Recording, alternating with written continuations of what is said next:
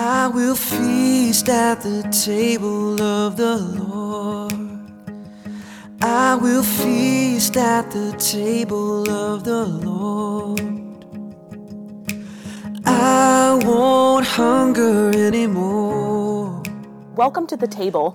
You are listening to the Kingstown Communion podcast with lead pastor Michelle Matthews. The Kingstown Communion is a new United Methodist church existing to gather people into communion with Jesus Christ through courageous conversation, creative community, and collaborating for the common good.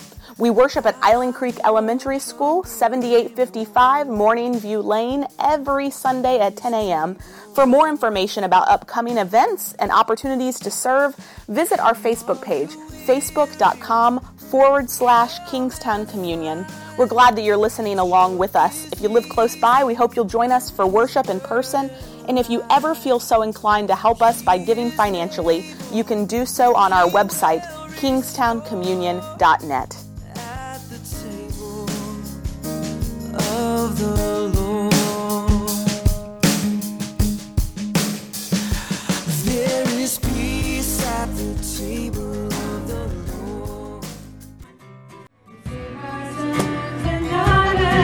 Did you know that your baby boy has come to make you new? This child that you delivered will soon deliver you. Mary, did you know that your baby boy will give sight to the blind man? Mary, did you know that your baby boy will calm a storm with his hand? Did you know that your baby boy will talk courageous joy? When you kiss your little baby, you kiss the face of God. Mary, did you know? Today's reading comes from the first chapter of Luke, verses 39 to 57. In those days, Mary set out and went with haste to a Judean town in the hill country, where she entered the house of Zechariah and greeted Elizabeth. When Elizabeth heard Mary's greeting, the child leaped in her womb, and Elizabeth was filled with the Holy Spirit and exclaimed with a loud cry, "Blessed are you among women, and blessed is the fruit of your womb. And why has this happened to me, that the mother of my Lord comes to me?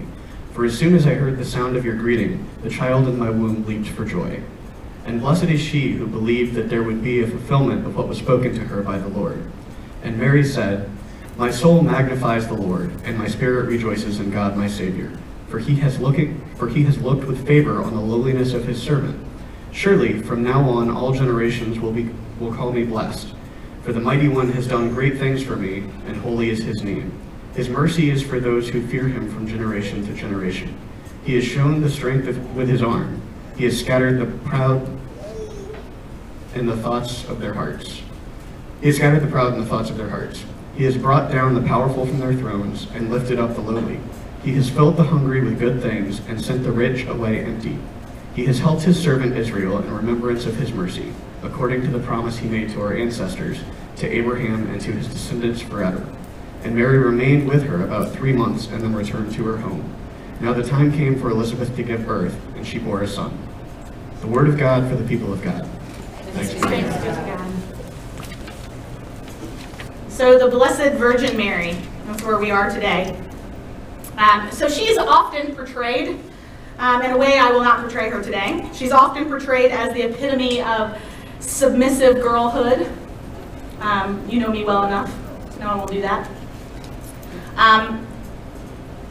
But notice how in the early physiologically turbulent months of Mary's pregnancy, she journeys 70 miles from Nazareth to the Judean hill country with no sign of Joseph at her side at all, let alone a donkey to help her down the dusty road. And when she gets there, she sings a song. And in this song, she's pretty articulate about what God's doing and how that's in continuity and contrast with the ways God has worked in Israel's past up until now. And at the heart of her hymn of praise to the God of reversal and transformation are these unforgettable words. He has brought down the powerful from their thrones and lifted up the lowly. He has filled the hungry with good things and sent the rich away empty. And at first sight, we might ask, what can she be referring to? After all, the Old Testament has no notion of holy poverty. The Old Testament, it seems, likes wealth, and possessions are a blessing, and power is a sign of God's favor. And so maybe she's talking about herself. Maybe this is what she's saying: I am the hungry one. And God has literally filled me up with a baby who's growing in my womb, and all the powerful ones who thought God was theirs to prescribe and control are now out of luck. Or maybe she's talking about Israel. Maybe she's saying Israel is the lowly, Israel is the hungry, and the other nations are the powerful and the rich, and the Savior Jesus, God is turning the tables and restoring the fortunes of Zion in him. Or maybe she's showing us the truth about God. Mary's song is really a story of God. God is the mighty, the powerful, who in Jesus comes down from his throne and becomes lowly and fills the hungry with good things, and then himself lifted up first on the cross and then in the resurrection and finally in the ascension to the right hand of the Father. Maybe so. But we're reading these words in DC Metro America. In this DC Metro area, a mighty throne of the combined powers of academic knowledge and economic leverage and social influence, if ever there was one. It's easy to see why we might want to keep Mary as a sweet, submissive teenager and restrict her song to the personal, historical, and theological sphere only. Yet there remains a suspicion about these words. He has brought down the powerful from their thrones and lifted up the lowly, and he has filled the hungry with good things, and he sent the rich away empty. Could she possibly be talking about us? Maybe. Now there's a conventional script when it comes to a pastor talking about wealth and power in a setting like DC Metro. A whole bunch of people will think, oh, it's wonderful, it's about time she talk about that. We're hitting the nail on the head here when we talk about wealth and power in the DC area, and maybe even use the words like, this is prophetic preaching. But these reactions might just be more sophisticated versions of the same, that Mary isn't really talking about us. She's talking about them, a little bit north of 495. She's talking about them, that lot over there, slightly north of us, who've got more power and more money than we have. After all, I've got student loans, and I have house loans, and I have 100 loans, and I overdrafted last week, and I have an insecure job, and I haven't even had the ready cash to get to that rattle underneath my car fixed yet, and so she can't be talking about me. And then another bunch of people will think it's naive, it's intrusive, it's inappropriate. You can't just take poetic words from scripture from a first century teenager and translate them artlessly into financial and social and economic programs. I come to church for heavenly eternities, not earthly practicalities. Well, I'm not planning on following the conventional submissive teenager script today. I don't believe Mary is much interested in that script. Mary isn't talking about herself, and she's, hey, that's fun.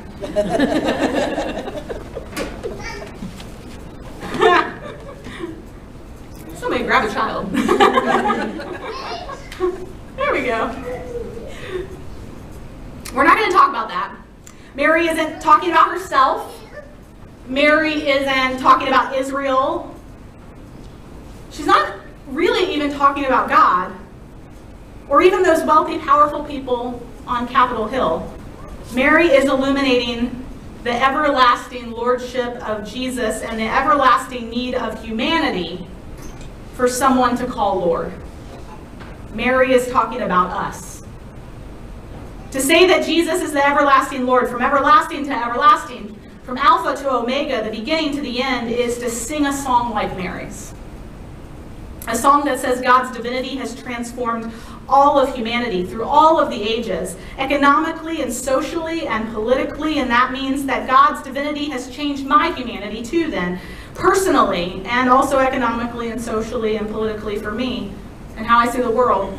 God is transforming my life from my Alpha to my Omega, from the way a pregnancy, like a way that a pregnancy transforms a body, making my life full of promise and expectation and joy. And that's what Mary's saying to each one of us today. Are you allowing God's divinity to transform your humanity? Are you allowing the Holy Spirit to sing a song of joy and hope through you? Those are really big questions. And so I want to break them down for us today so that that everlasting Lord might set up a throne in our hearts. And so let's break it down. And I'm going to break it down into 4 parts of conversation. A conversation I hope you will have in a very real way over the Christmas holiday. I encourage you to have the conversation with someone, maybe someone with whom you feel comfortable, maybe someone you're looking forward to spending Christmas with. But if you're feeling a little more courageous, I encourage you to have this conversation with someone in a new space, someone in a different place in society than yourself, someone you'd usually be worried about offending or ignoring or not understanding. And so here are the 4 parts of a conversation I'm encouraging you to have this holiday season. Part 1, with your conversation partner, say, tell me about the ways in which you are rich. Part 2, with your conversation partner, say, tell me about the ways in which you are poor. Part 3, let me tell you about the ways in which I am poor. Part 4, let me tell you about the ways in which I am rich. That's it. That's all the whole conversation. Those are the 4 parts of a conversation I'm encouraging you to have this Christmas season. Of course, how you're likely to have that conversation depends on who you're having it with. It may be very different depending on who you're having it with. If the person is in desperate need, you're probably going to be starting with discovering the ways in which they are poor. If a person is in anything other than significant pain or distress or hardship, it's most likely you're going to want to begin by discovering the ways in which they're rich.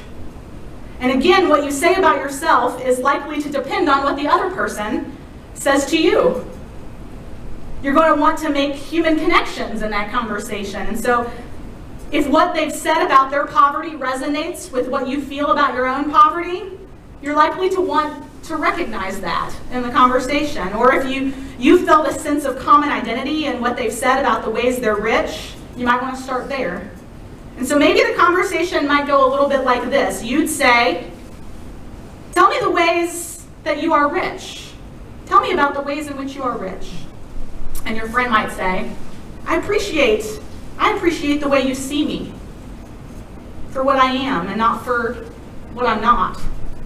My childhood was really difficult, but I feel rich in the number and variety of people that my parents have brought into my life. My education wasn't very successful on paper, but I feel rich in the way I learned to read people and to look into their hearts. And I've never lived in a luxurious home, but I feel rich in the wonder of the birds and in their song, and the dawn and its beauty, and the pouring rain and its refreshment. I've never had many great talents, but I did learn to play the harmonica once, and I'd love to play you a song I made up. I never had much money, but I have a wealth of friends, and somehow, maybe because I've always tried to help people out, there's always been someone who stepped out of the shadows to help me when I couldn't manage everything myself. And then maybe you'd say, tell me about the ways in which you are poor. And your friend might say, you're probably expecting me to talk about how I can't pay the rent or I can't find a job. But the real way I feel poor is when I see a person who's a lot worse than me and I feel powerless to help them and feel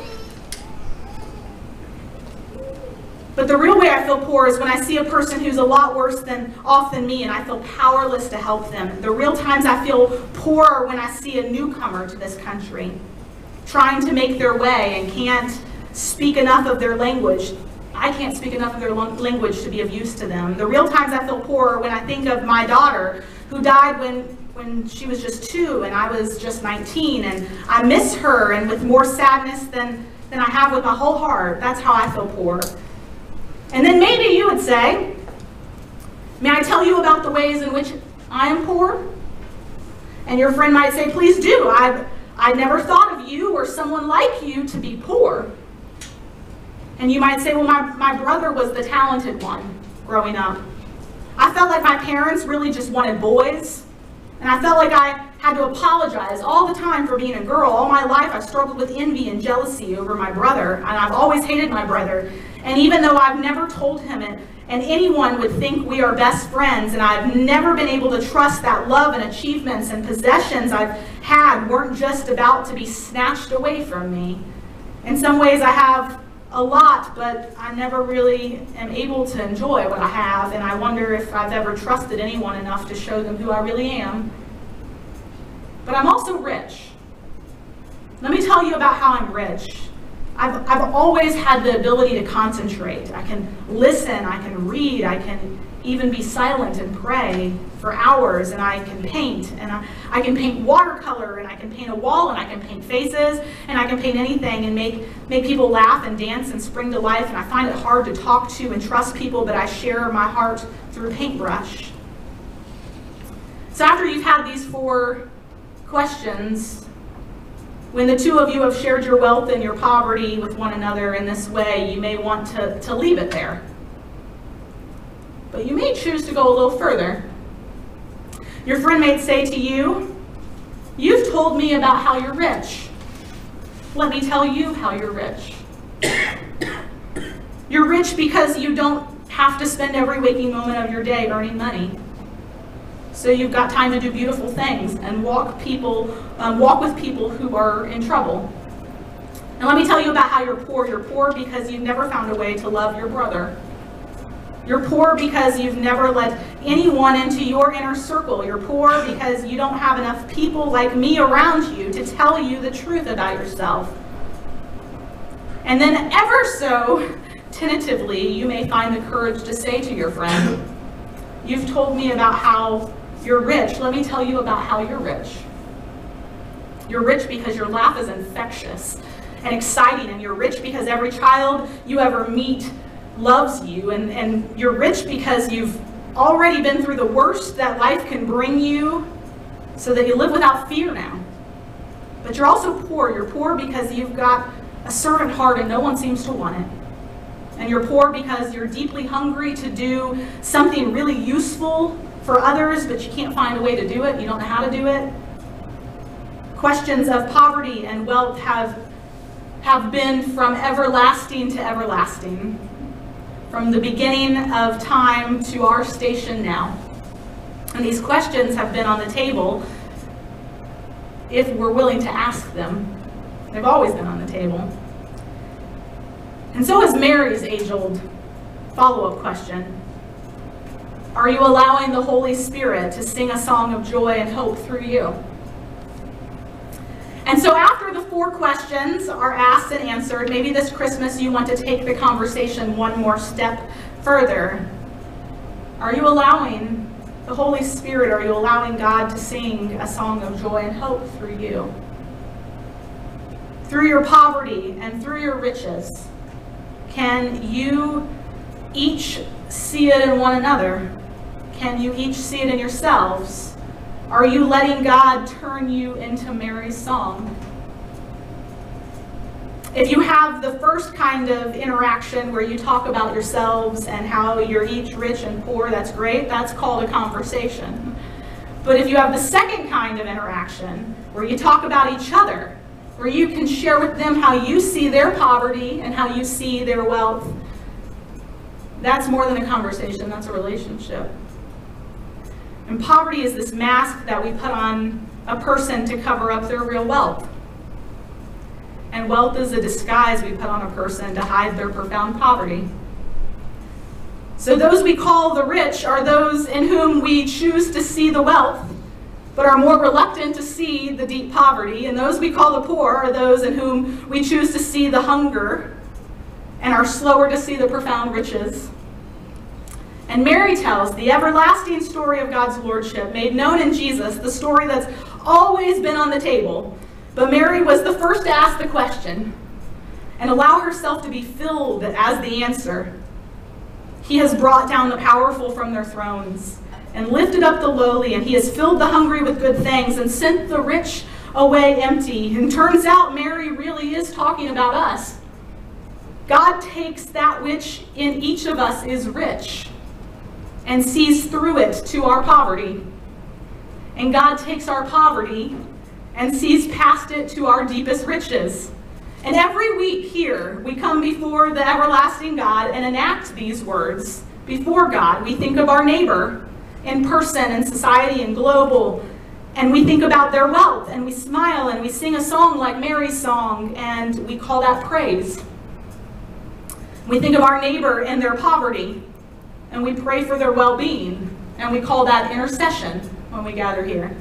We think of ourselves and our own poverty, all the ways God is calling us to repent of our sin and seek forgiveness and reconciliation. We do that every week, and we call that confession. And we think of ourselves and our riches, of our bounty and of our blessing, and we call that thanksgiving. From everlasting to everlasting, these have always been the 4 parts of prayer: praise, intercession, confession, thanksgiving. The riches of the world, the poverty of the world, the poverty of ourselves, and the riches of ourselves. These are the ways we make that courageous, intimate conversation a daily act, a weekly discipline, an everlasting covenant with God toward our own renewal. And so, have that conversation this week. Make it the transforming moment of your Christmas, maybe.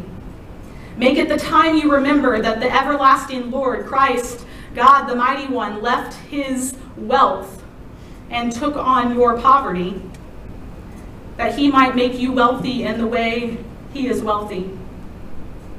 Make it the time you discover another's poverty and another's wealth and redefine your own wealth and your own poverty and have that sacred conversation with another person this week.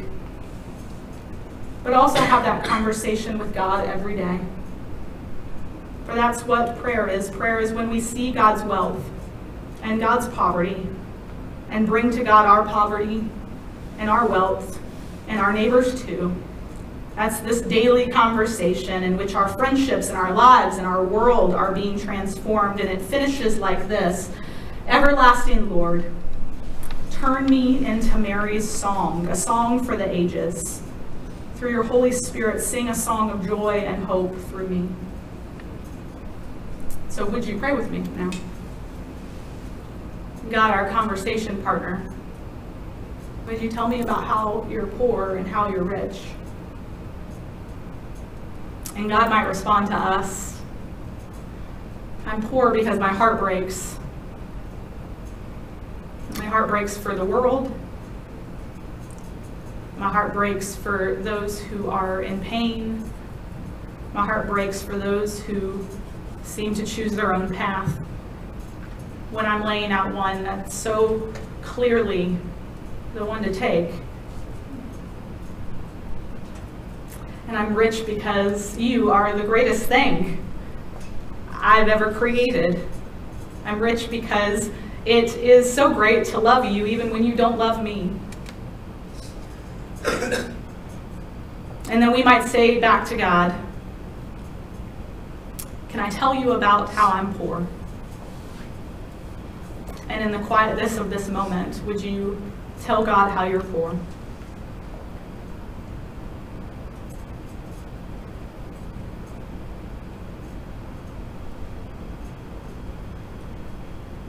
But God, let me also tell you about how I'm rich. And in the quietness of this moment, would you tell God how you're rich?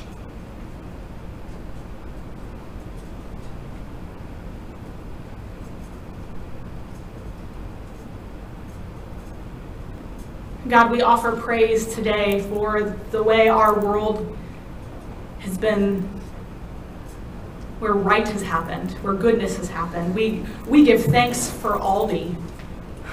We give thanks for Aldi this week announcing that they're going to open their doors on Christmas Eve to anyone who finds themselves vulnerable to just take what they want, to take the food they want. We give thanks for that, God. We praise you for that. We offer intercession for everyone who feels lonely this season, for everyone who this season reminds them of a great grief they can't bear, for everyone who does not have food on their table this Christmas, and for all those who will gather with families with smiles on their faces, but underneath is so much discord and conflict.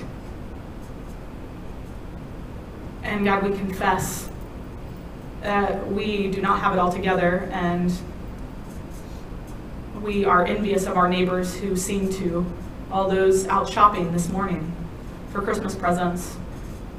But we're here, and I'm not sure if I have it ready, but I'm here because I'm seeking you, God. And we offer thanksgiving for how you show up in our lives over and over again. For this church, for my friends, for my family, for my home. And we pray together that prayer that you taught us to pray. Our Father, who art in heaven, hallowed be thy name. Thy kingdom come, thy will be done, on earth as it is in heaven. Give us this day our daily bread, and forgive us our trespasses, as we forgive those who trespass against us. And lead us not into temptation, but deliver us from evil.